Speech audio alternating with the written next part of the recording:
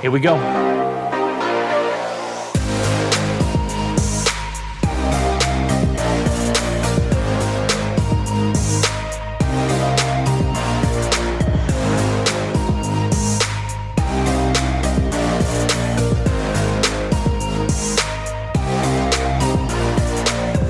Hey there, folks. This is your host, Cameron Ivy of Privacy Please, and thank you so much for tuning in each and every week. If this is your first time, welcome to the show.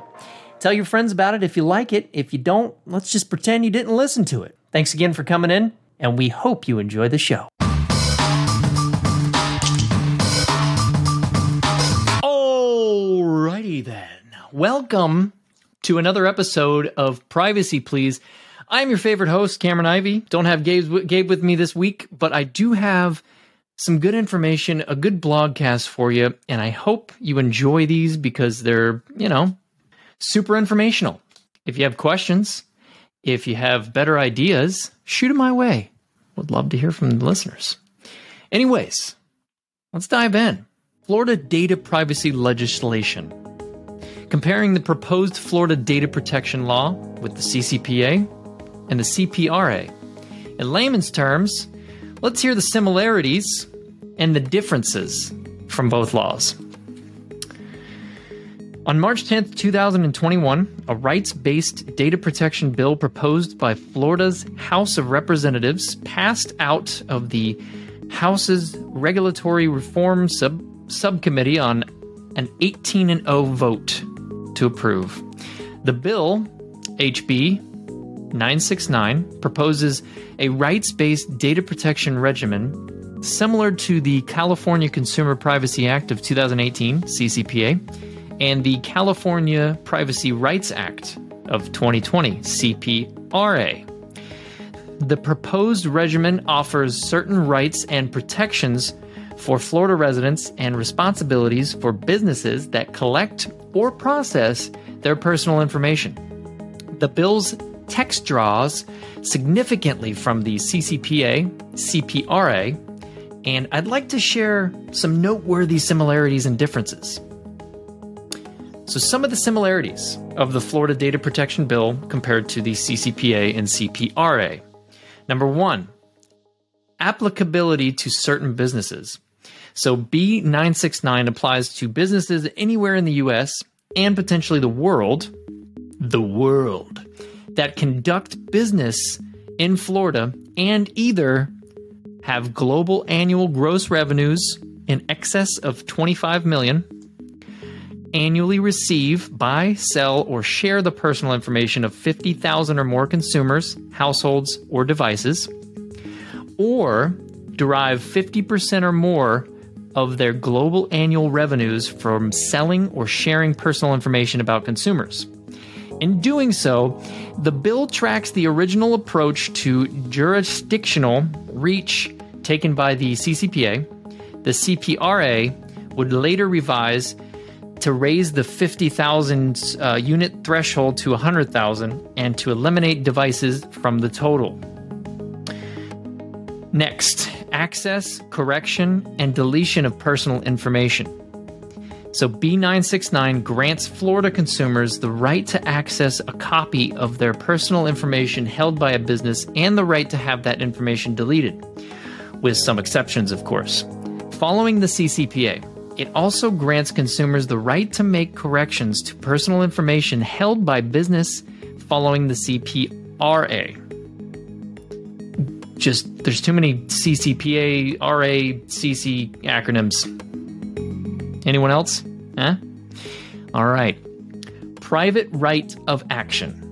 B969 features a private right of action that uses the updated language of the CPRA, which includes an email address with password or security questions as protected information, and offers remedies of $100 to $750 per consumer or actual damages, whichever is greater, as well as injunctive relief.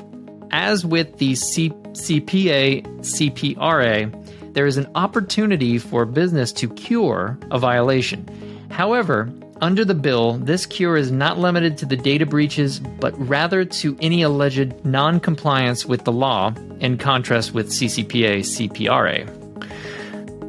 Definition of personal information. The bill's definition of personal information is almost a word-for-word adaptation of the definition that the CCPA uses in Section 140. The CPRA's edition of sensitive personal information, example would be a consumer precise geolocation, was not included, however. So, opt-out, opt-in consent model. The bill tracks very closely the CCPA model for enabling opt-out consent, whereby a consumer has the right to direct a business not to sell the consumer's personal information, a right to opt out of the sale of personal information when a business engages, and a right to notice from a third party already in possession of consumers' personal information, and the opportunity to opt out of sales or sharing of that information. Furthermore, the bill tracks the CCPA's requirement of parental guardian approval of the sale or sharing of the personal information of a minor 12 years of age or younger. Those are all the similarities with the Florida Data Protection Bill to the CCPA and CPRA. Next, let's talk about the differences. Enforcement agency. The CCPA, CPRA will be enforced by a dedicated body, the California Privacy Protection Agency, starting January 1st of 2023. In fact, the agency will be enforcing all California privacy laws. B969 will be enforced by the Florida Attorney General's office. Employee data. The bill exempts employee information from its scope. The CCPA was silent on the matter, but some interpretations led to the belief that some information was in scope. After the CCPA's passage into the law, subsequent legislation and the CPRA clarified that the employee information would be subject to the law starting on January 1st, 2023. Business-to-business communications. The provisions of the CCPA, CPRA do not, at the moment, apply to personal information contained in business-to-business communications made in the context of due diligence. That exception will expire, however, on January 1st of 2023. The bill is silent on the matter, and presumably such information is still in scope. Privacy policy. Here's that B969 again. States that a business that collects personal information about consumers shall maintain an online privacy policy, make such policy available on its internet website, and update the information at least once every 12 months. In contrast, the CCPA, CPRA does not mandate the publication of a privacy policy, but does assume in many instances that a business will have one. That's a big mistake. Am I right? Who's with me? Anyone? Show of hands? Oh yeah, you can't see me.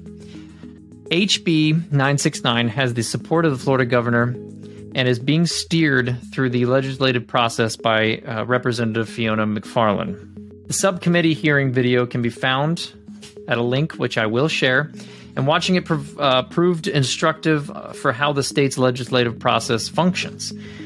One of our fine gentlemen here at Spirion, Scott Giordano, actually spoke directly with Representative McFarland on Spirion's U.S. Data Privacy Trailblazer webcast, where he discussed considerations for the bill's contents, balancing consumer rights versus business burdens, and the prospects for the bill's passage into law. You can watch that podcast, or you can watch the webcast, which I will have linked here as well. So please check that out. And if anyone has any questions, that's all for this episode. That is the differences and similarities of the Florida Data Protection Bill compared to the CCPA and CPRA. Thanks again for tuning in to Privacy Please. I hope you learned something. I hope you scratched your head on something and you come firing at me, because I'm ready. Give me your questions, because I might have to ask somebody else about it. I'm just kidding. But seriously, thanks again for tuning in, and we'll see you guys next week. Got a good guest for you. I just wanted to thank all of you out there for tuning in each and every week, and to all of our amazing guests for coming on. I know that there are millions of other shows, and it means the world to have you with us on this journey. We are so grateful that you choose to listen to us each and every week. If you like the show, tell a friend, have them tell their friends, and then maybe make some new friends along the way, so we can continue to spread the word and keep learning together. Let's protect what matters most. And by the way, DJ, can you go ahead and drop that outro beat and keep it classy? We'll see y'all next week.